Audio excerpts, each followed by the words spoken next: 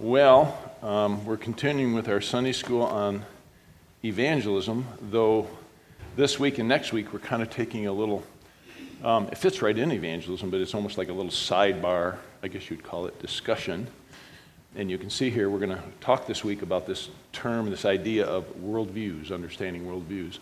And why don't I pray, and then I have a number of introductory comments, and then we'll just jump in. So, Lord, I thank you that when you invade our lives, you give us eternal life, and it begins now. And that life is a transformation of our moral will, but it profoundly is a transformation of how we think, and it's a transformation of our emotions. It's a transformation of our entire being. And so I pray this morning as we enter into this stuff that, you'd give me some wisdom, Lord, and helpfulness to try to talk about some heady things, but they're important. And then I pray for my brothers and sisters that their hearts would be receptive, that you would enlighten them to the truth. And I look forward to where this will take us. And I pray that certainly the application of our whole time, Lord, is like, how do we be your witnesses in this world? And so that's what I long for out of all of this. So we ask for your presence. We ask for your wisdom. We ask for your illumination of your word and these things in Jesus' name. Amen. All right. Well, Stephen and JD had asked me to speak on this or address this for a couple of weeks in evangelism. And they know I call them this week kind of struggling. Early in the week, I've been struggling for a number of weeks thinking about it because I've taught this quite a bit, to be honest with you, this kind of topic, these kinds of issues, for a lot of years. But, you'd almost need a semester or two to unpack all of it. And yet, it's a really, really important conversation in light of evangelism. And so I'm just going to take this week and next week to kind of open the door to the discussion. I think there'll be a lot of things that you'll get out of it.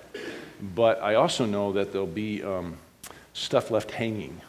There'll be a statement I'll say, and some of you might go, oh, I wonder where he's going with that, and it's I just can't unpack it all here, right? So I'm hoping you'll give me some benefit of the doubt that if I took a track, I probably could take you and show you where it leads. And it may not feel that way. I'm working real hard at trying to button some things up and make some real clear things, but there may be that, okay? Because we're entering in a discussion of the life of the mind, really. And even I hope you heard in my prayer, the Reformation had to shift back to a biblical view when we think of this great Protestant Reformation. And one of them, maybe you're familiar with the term total depravity of man, because there was a subtle shift within the Christian worldwide movement. At that time, you would have called it, Roman Catholicism. And it was the idea that your will was corrupted by sin, but not necessarily your mind. And the reformers go, no, your entire being's been affected by sin, including the way you think. And so we need to have a fundamental transformation of our minds. And I could give you lots of examples and missions and different things where, people come to faith in Christ, but they still sort of believe they should have multiple wives, or they believe they still should be cannibals, or they believe that they can't really plant seeds down a row because that's trying to manipulate a God, so they just throw seeds all over the jungle and hope some God will make it grow. And some of these people would say they're Christians, and they are. But they haven't had a fundamental transformation how they think. I saw some of your eyes pop open. It's like, yeah, just imagine somebody in some place that has a completely different worldview. The gospel comes to them, they come to faith in Christ. Well, they have to start thinking about life differently. And it's a transformation. It has to change. Well, it's the same thing for us.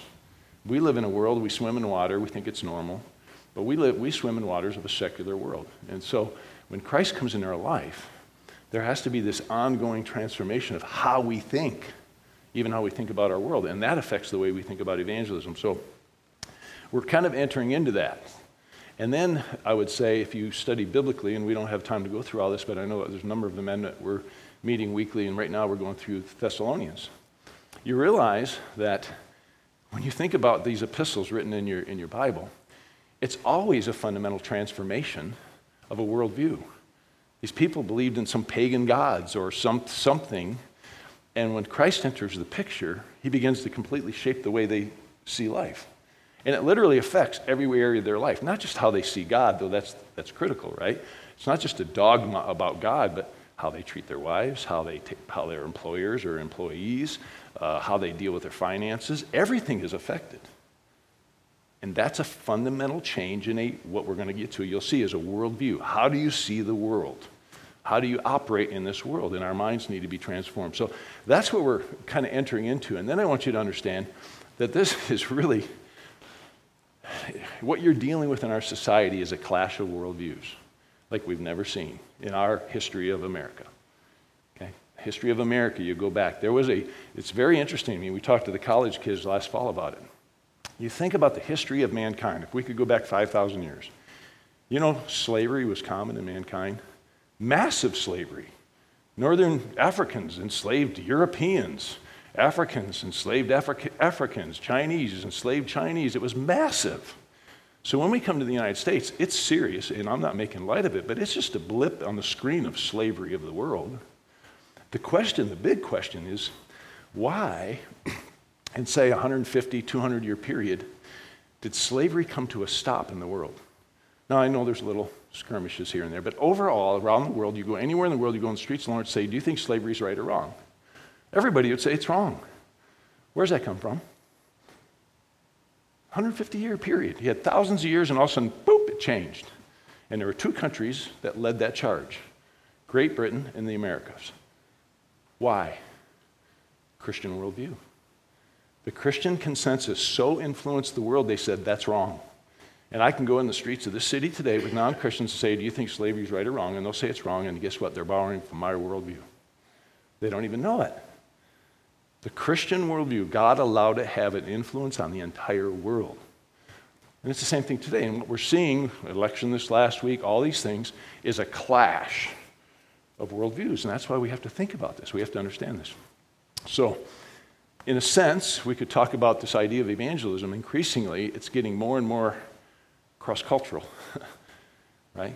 30, 40 years ago, there was a Christian consensus. Not everybody were Christians, but we kind of believed a lot of the same things that came from the Christian worldview. That's not here now. That's just not here. And so, we want to see God's world. We want to understand worldview. So, let's kind of jump in here. I have a number of verses I want to share with you today. And again, there's too much to talk about, but I'm going to do what I can to kind of help us see some things. This idea of eyes to see, you know, it's all over the Scripture. He has eyes to see, ears to hear. When we come to faith in Christ, remember when Simon all of a sudden recognizes who Jesus is, and he said, flesh and blood did not reveal this to you, right? All of a sudden, he's looking at the same person, Jesus, and he sees something differently. And those of us in this room, I trust most of us, if not all of us, who've come to faith in Christ, all of a sudden we had new eyes to see, right? Eyes to see. And you see things like this. First Chronicles, when David was gathering all the men around him for battle and for what was going on, there was these men, sons of Issachar. It's interesting. All these different people in the battle were known for their skills in battle and different things they were bringing to the table. The sons of Issachar, look what they brought to the table. Men who understood the times with knowledge of what Israel should do. They could look around and they could say, I see something. Do you guys see what's going on? Strategists, they could understand, they could see, they knew the signs of the time. You see this in Paul. We already brought this up when we went through apostles and evangelism. He went to Athens, his spirit was provoked within him, what? As he observed that the city was full of idols. He could look around and he could see something going on. He could see what they were thinking. Remember, we talked about that when he went into the Areopagus. He knew what they were thinking. It wasn't like he was affirming it, but he understood it. Okay? Jesus, do you not say there are still 4 months and then comes the harvest? Behold, I tell you, raise your eyes, pay attention, see, observe the fields, they are white for harvest. And Jesus talked that way a lot, right? Can't you see? Can't you see? Can't you see? It's not talking about physical sight, right? He's talking about, can you see? Do you get it? So that's what we're talking about. So as we go through a couple weeks, here's a handful of objectives. It's to help us as God's people grow in and be obedient to God's command and privilege to be salt and light, Christ's witnesses. He gave us the command to go. He gave us command to go to a lost world and bring a message. And so, we have to think about that. So we're going to talk about some terms, definitions. Number 2 is actually really important, understanding or seeing what we believe. I would call that the mind of Christ. That's a Christian worldview, having the mind of God. Seeing the world as God sees it. And that's a transformation. That's a work. And we contrast and understand that to our mission field, if you will. what the world around us believes, the secular mind. You have to know what's going on in the secular mind. What's happening out there? What are they thinking? In fact, just this week, you'll find this really. Here we're talking about worldviews. I just read it. I was just telling JD. There's these terminologies in this clash of worldviews that are being pointed at Christianity. So let me give you an example that's happening. I don't know if you're aware of this. I hope you are. But I'm a biblical headship guy. I'm not afraid to tell you that. If I open my Bible, I would go from beginning to end, and I would say, God created man to lead his family. But in my culture, the left calls me misogynistic. They label me. I'm a bad guy. Patriarchy, this terrible thing. Because I believe that. But that comes from my worldview. That makes sense? There's books being written today, and there's these targets.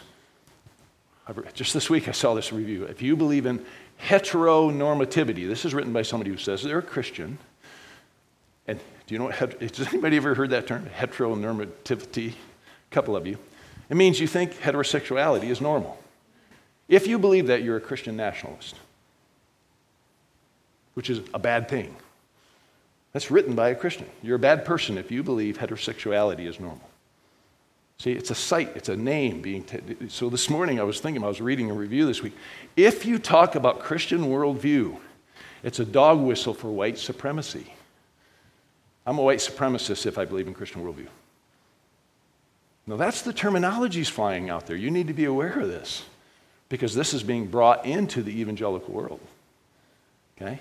And you have to understand, when I want you to understand this morning, it's a clash of worldviews. It's a fundamental difference. When somebody says that, and they're using these names, white supremacy, Christian nationalism, all these terms, to level something at my worldview. That's what they're actually doing. And so we have to be aware of that, and you have to understand what's going on around you so you can communicate with that world.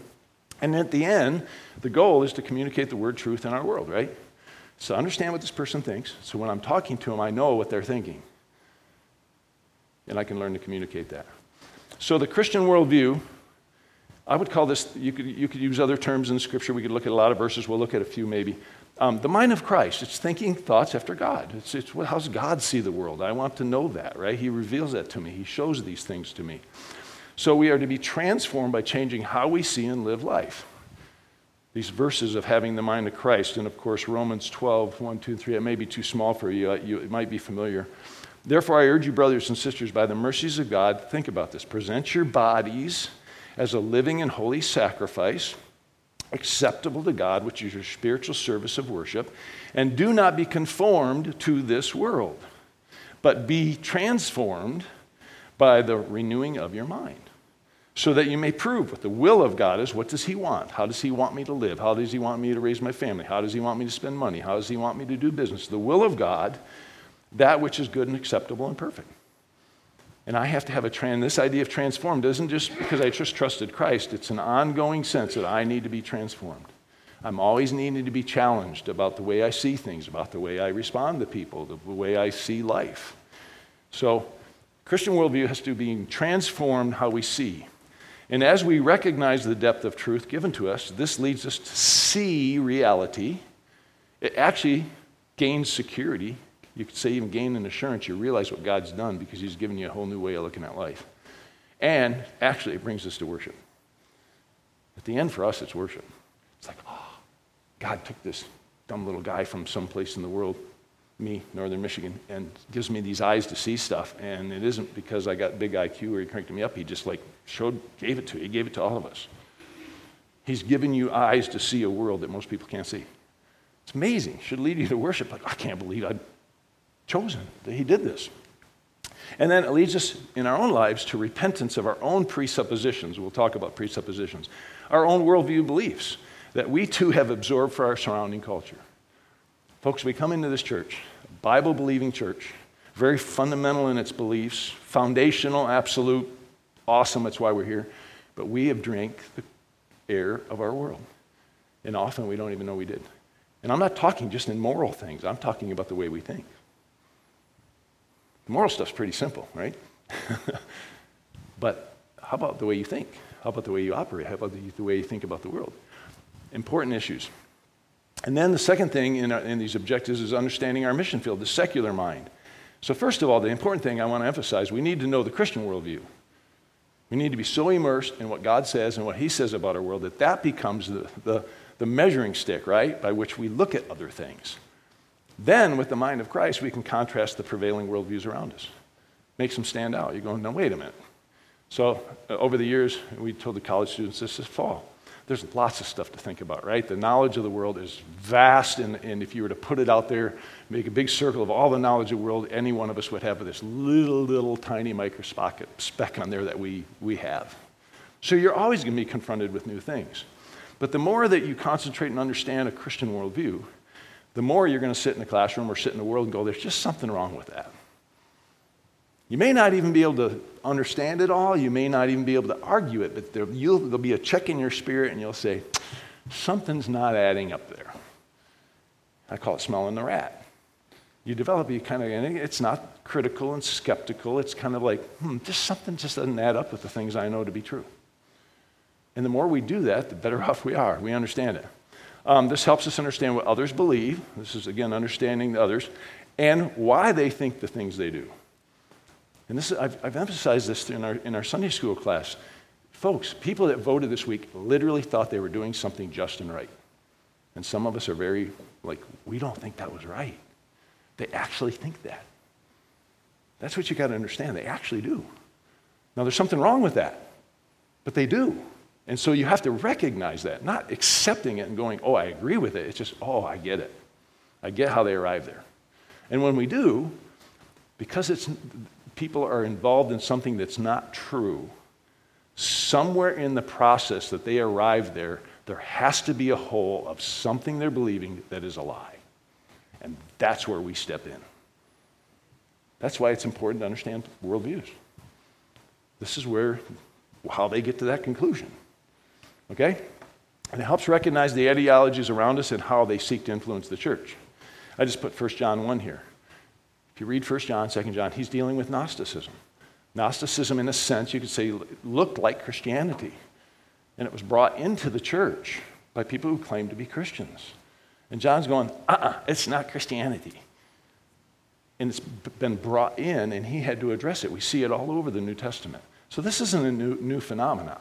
We don't need to be freaked out by that. You could call, like in the 1920s in our country, there was a thing called liberalism. We use that word now, but there was actually a movement in the Protestant church called liberalism, and it came into the church. And you had people like Gresham Machen who wrote a book, Christianity and Liberalism, and said, okay, it's not liberal Christianity. It's something different than Christianity. See? We have a thing today called gay Christian. I'm going to go, is there a pedophilic Christian? Is there a rapist Christian? Is there a murderous Christian? There's no such thing. It really doesn't, but it's an ideology, and that sort of stuff can kind of seep into our midst. And again, we don't need to be ooky, spooky, and weird about it, but just like to recognize that these ideologies, we breathe the air, and it's easy to bring them in. It is really easy. So, number one is understanding our worldview. The second one is understanding the world around us. And then the third objective then would be, by the time we're done then the next week, maybe a little bit we can communicate better what we believe with our friends in the world. That's the goal. These types of discussions help us be better at our witness to an unbelieving world. That witness involves true knowledge of God, ourselves, and our world. Biblical thinking is what it means. The art of communication of this knowledge, I like to call it understanding their language. And I don't mean just their words, but seriously, that would be clear, right? If you went to a completely different culture that had a different language, Russian or whatever, Amharic, or whatever language you come to in the world, you'd have to learn that language, and you'd have to try to realize that it's not just an English word to their word. They may not even have a word for our English word, and you have to figure out that translation. Well, it's the same sort of thing when we're dealing with a clash of worldviews, as people are thinking something very differently than I'm thinking. And I just have to be aware of that. So when I'm talking to them, I'm going, no, this is what they're thinking. Okay? And then the spirit-directed life, spirit-filled life, you could call it, which includes the life of the mind. I like this quote by Cornelius Van Til, a Reformed thinker on this, thinking God's thoughts after him. I want my thoughts to be what God's thoughts are. That's our goal. I want to think what God thinks, right? Because God's the ultimate reality. He created this world. He said, this is how it works, right? And if you get God's thoughts in your mind, you're going to see stuff as it really is. It's wonderful, really. I just love that. Okay, let's keep moving here then. So I want to work through some definitions real quick with you. I don't want to spend a lot of time on this. We already talked about the gospel. This was a PowerPoint I used in other places, so we don't need to do that now, but the gospel. 1 Corinthians 15, the reality that Jesus came according to the scriptures, the reality who he claimed to be, the reality that he died on a cross, the reality that he came back to life. And now we need to, turn from our sin, place our trust on Christ. It's the gospel. Ambassador, we've been called to be ambassadors. And just quickly, if you think about that, it's really kind of a cool thought. Even I think we could use it when we think of our culture.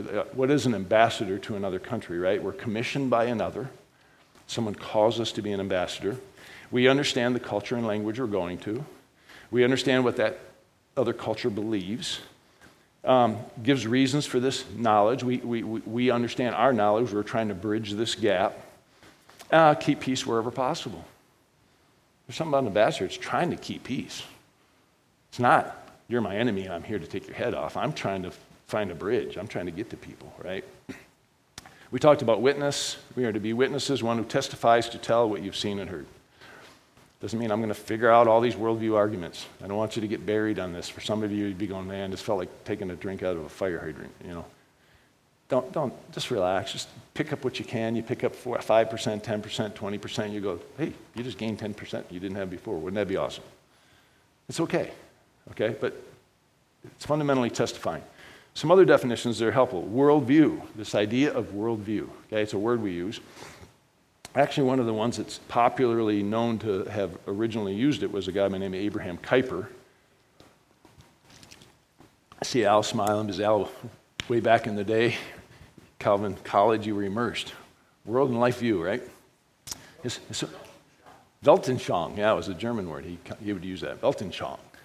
So his point is that, the thing I've already expressed to you, there's a lens by which you look at the world. Everything you do, the way you work, the way you spend money, the way you raise a family, all comes out of fundamental things that you believe. Okay? So it's a mental model of reality, a framework of ideas and attitudes about the world. It's a lens by which we view the world. Okay? It's a lens. So you can tell by what people are doing or saying, fundamentally you can say, oh, this is their lens. This is why they think the things they think. Because they're looking at the world a certain way. It's a fundamental commitment of the heart, mind, soul, passions, wills. I would even say, when Jesus said, love God with all your heart, soul, mind, and strength, it's like there's this fundamental affection and movement. It's a commitment of the heart. This is important. We may hold it consciously or unconsciously. It may be consistent or inconsistent. Hope that doesn't blow you over. The point is most people don't really think about it.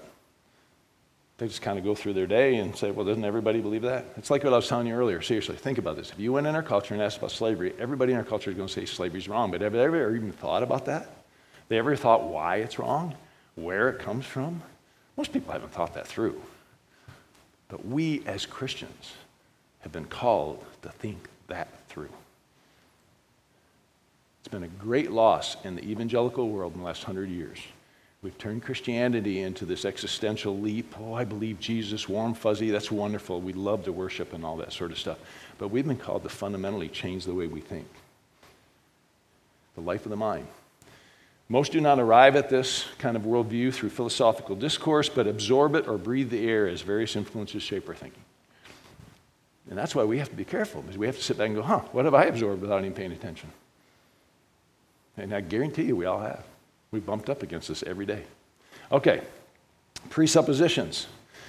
Important word in this discussion. It's an often implicit assumption about the world or a background belief that one holds. Okay, this is important. I know you've heard me use this before, but people use presuppositions. They're pre-commitments. Let me just tell you one. Right now, I have a presupposition that you understand what I'm saying. So I have a presupposition, fundamentally, my words have meaning. I'm not even thinking about it. I'm not even arguing with you about my words having meaning. I'm assuming you guys pretty much know what I'm saying. And I may have overstated something or understated, but you guys pretty much know what I'm saying, right? That's actually a presupposition, meaning I don't think about that. I just do it. And people do this all the time. And as we'll see as we go through here, what's really interesting in our culture is people use my presuppositions from my worldview to try to defend their view and tell me Christianity's wrong. But then I have to ask them, well, where do you get that idea in the first place? Just like I said, the slavery one's a big one for me. I'm like, why do you think it stopped? Because of law? You're borrowing capital from my worldview, man. Yay.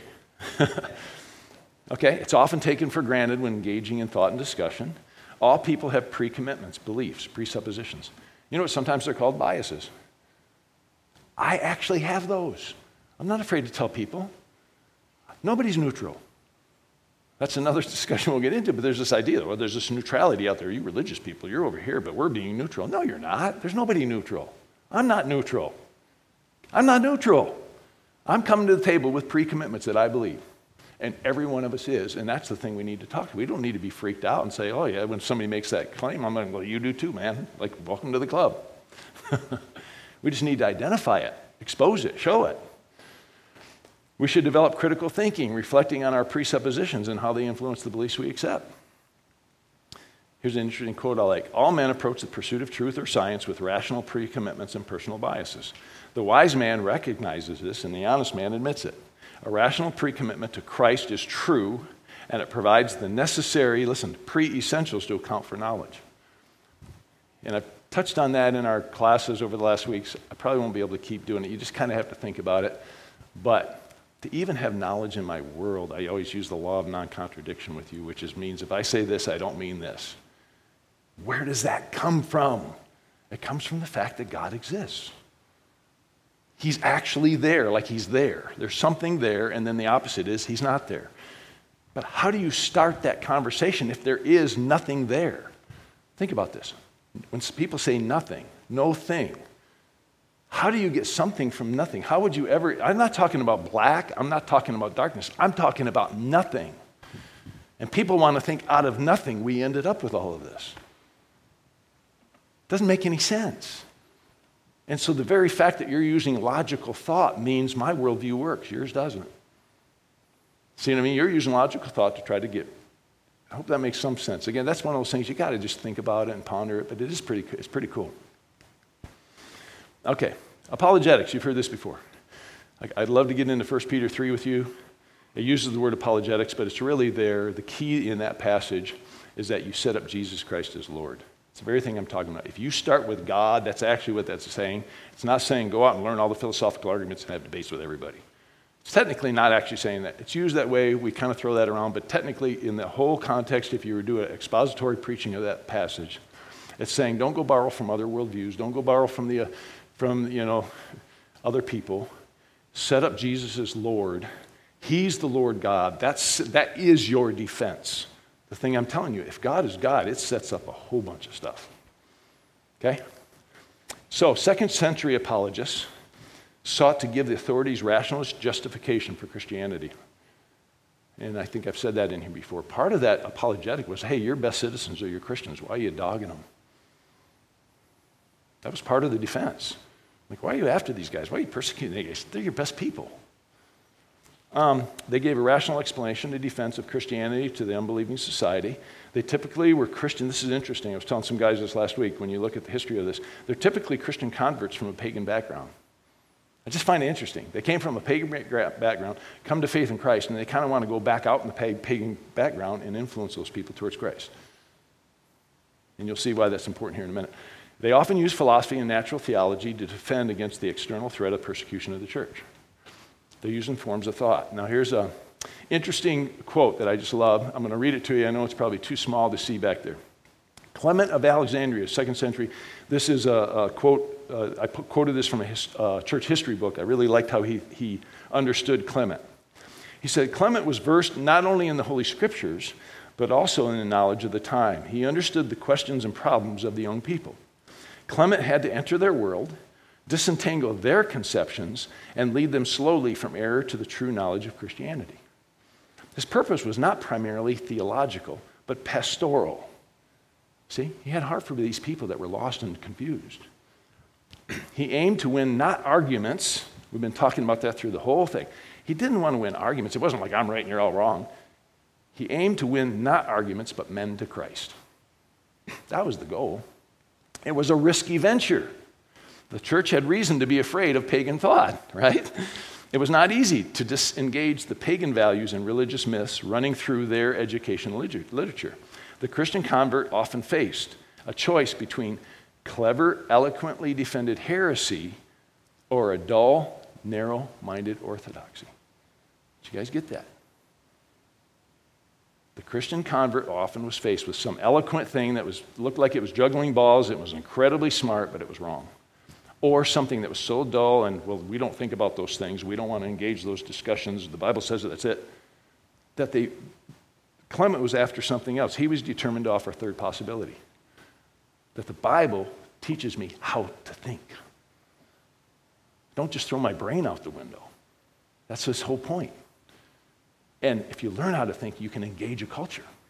You can engage these people. And again, that's what Paul did. He knew what these people were thinking. Make sense? So, this is what these apologists were doing. Then there was another group called the polemics. We could look at a bunch of verses on this. We'll look at some later. But this was a rigorous debate or dispute for truth. This is what you see with Paul telling Timothy about false teaching coming in. But it's interesting. Second century polemicists sought to defend the church from the false teachings coming into the church. So technically, there were actually two groups. We kind of throw it all together and we talk about apologetics currently, kind of current vernacular. But there were actually two different groups. There were the apologists who were thinking out there, and there were the polemicists thinking about in here.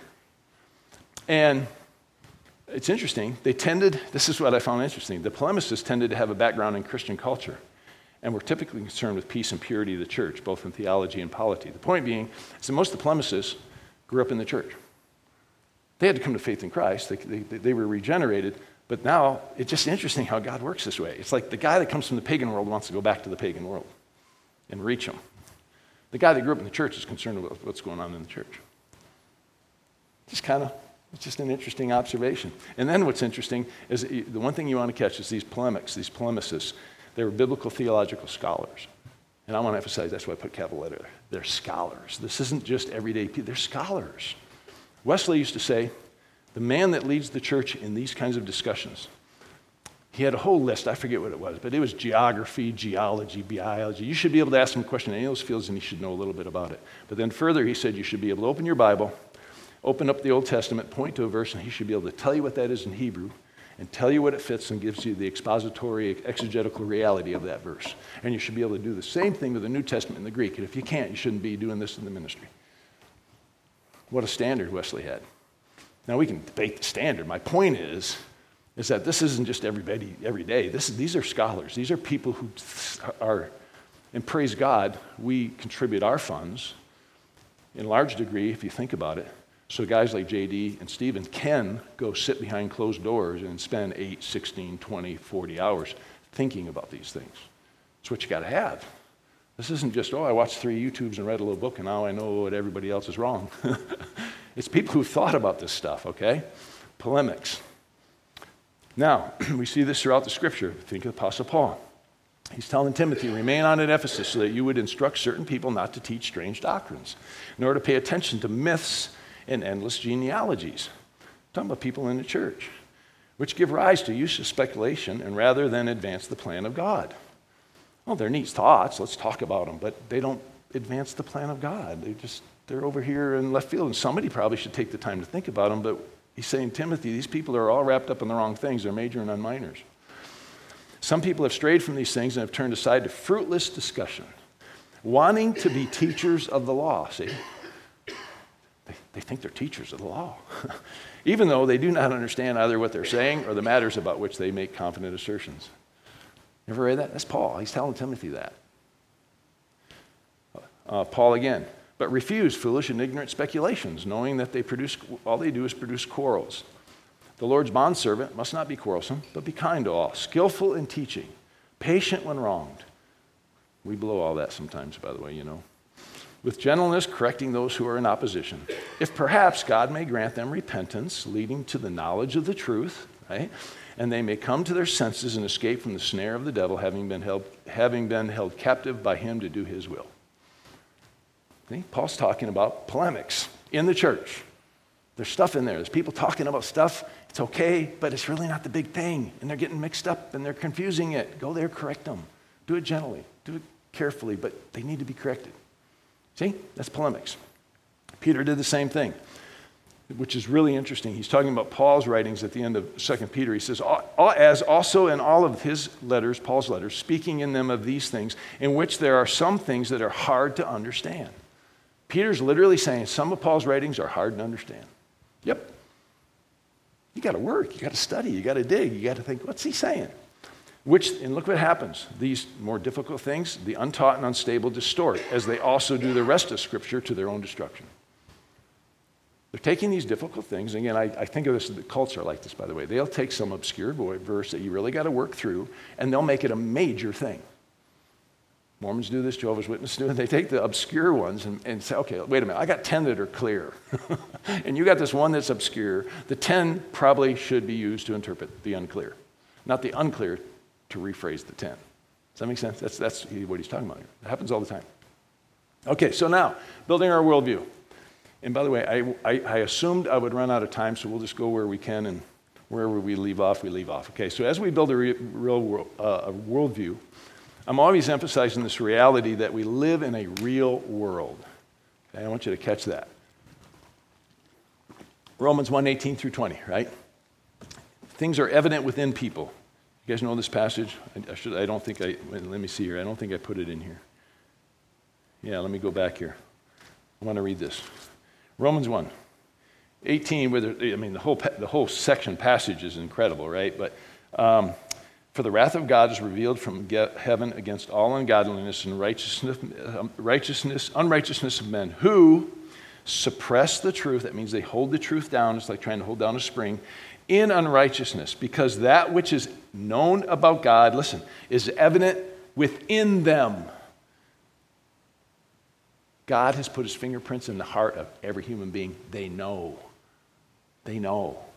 There's things they know, there's things they don't know. We could discuss that. But the point is, evident within them, for God made it evident to them. For since the creation of the world, his invisible attributes, his eternal power, divine nature, have been clearly seen, being understood through what has been made. We live in a culture that say people commit suicide because of sexual deviancy because they feel guilty. You're putting shame on them. You're putting guilt on them. And I always want to say, do you know why they feel guilty?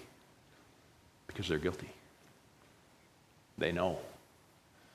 It's not because somebody's saying it. It's because they know. And we all know. We all know. That's why we run and hide from God. Everybody knows. We all know. God put it there, okay? So we live in a real world. We have to understand that. It's a reality for everyone. You don't get out of it. And there's 4 realities that are quickly, as we start thinking kind of philosophically how we make sense of this stuff, that are true for every person. One is something actually exists.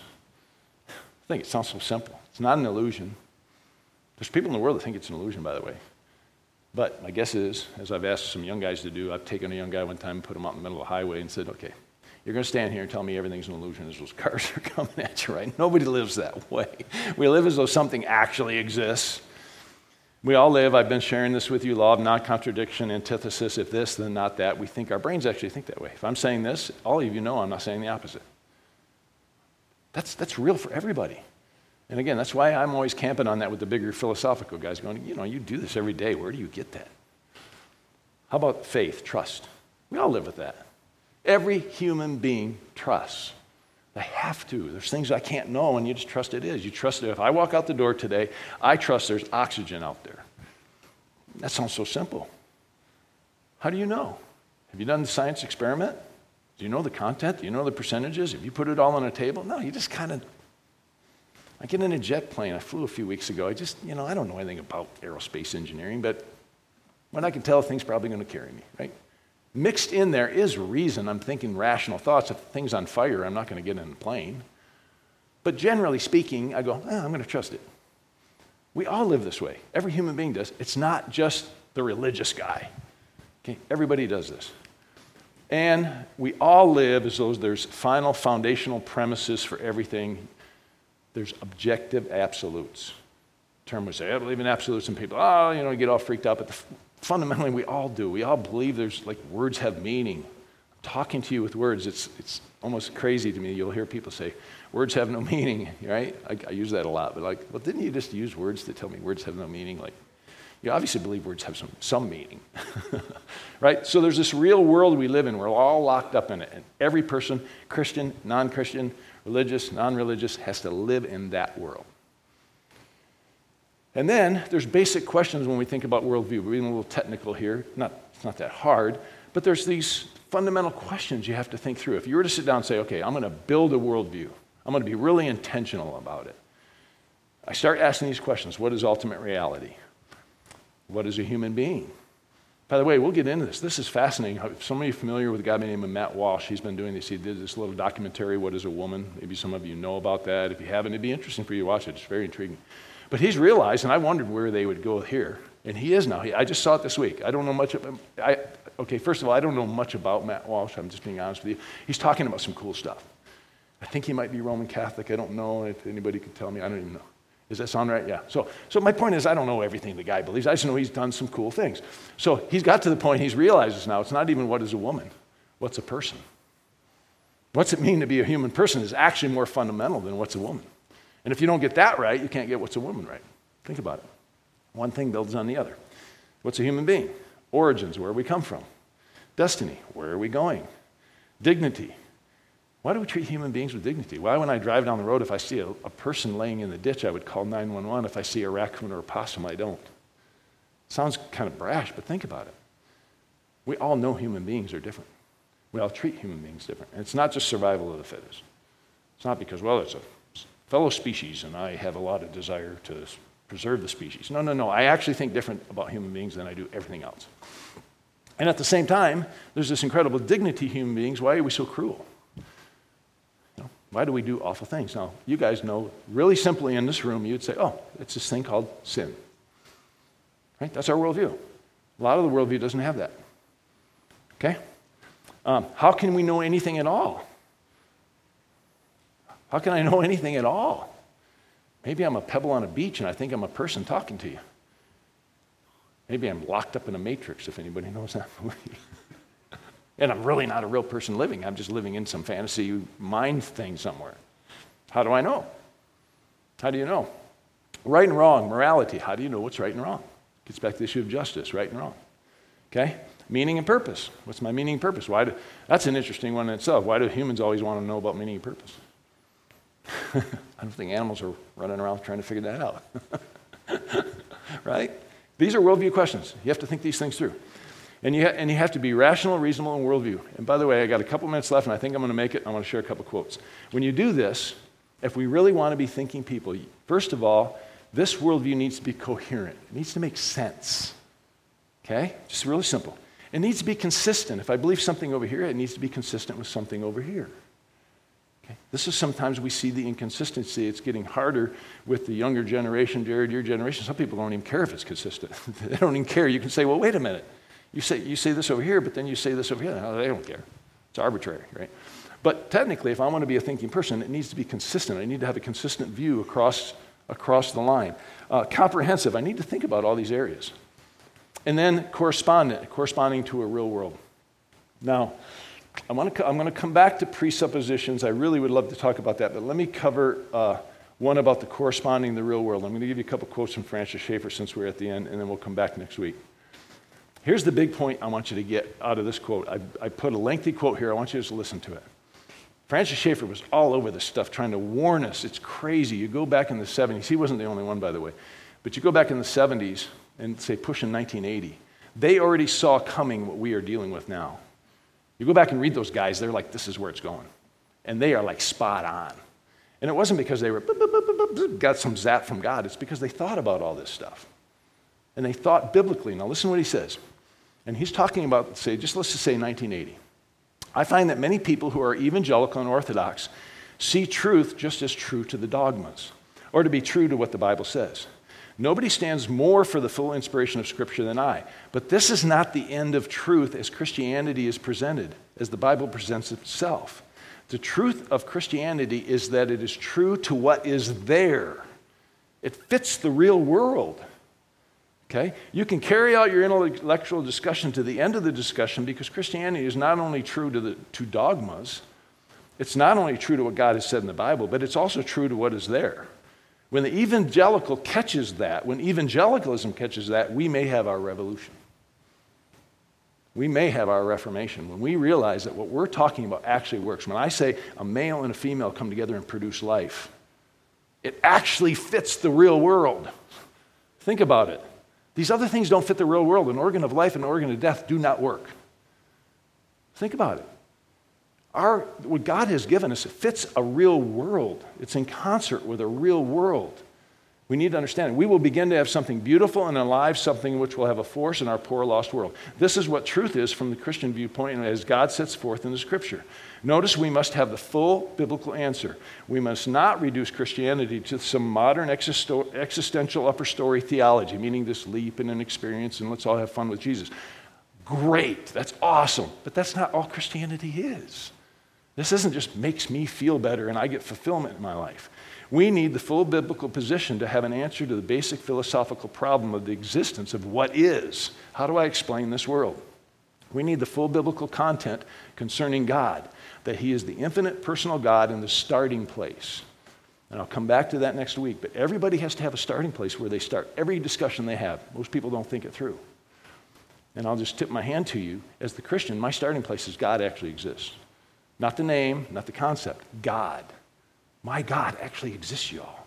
And it sets up the whole thing. The world thinks you start with man and man's reason.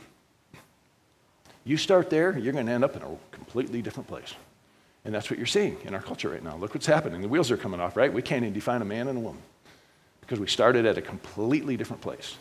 That's what Schaeffer's saying. We've got to get this. So you can tell I get kind of passionate about that. We're done, 10:17. Time to worship. Let's enjoy communion today. It's going to be awesome. Remember what we've been given. All right, blessings. We'll be back next week and pick it up.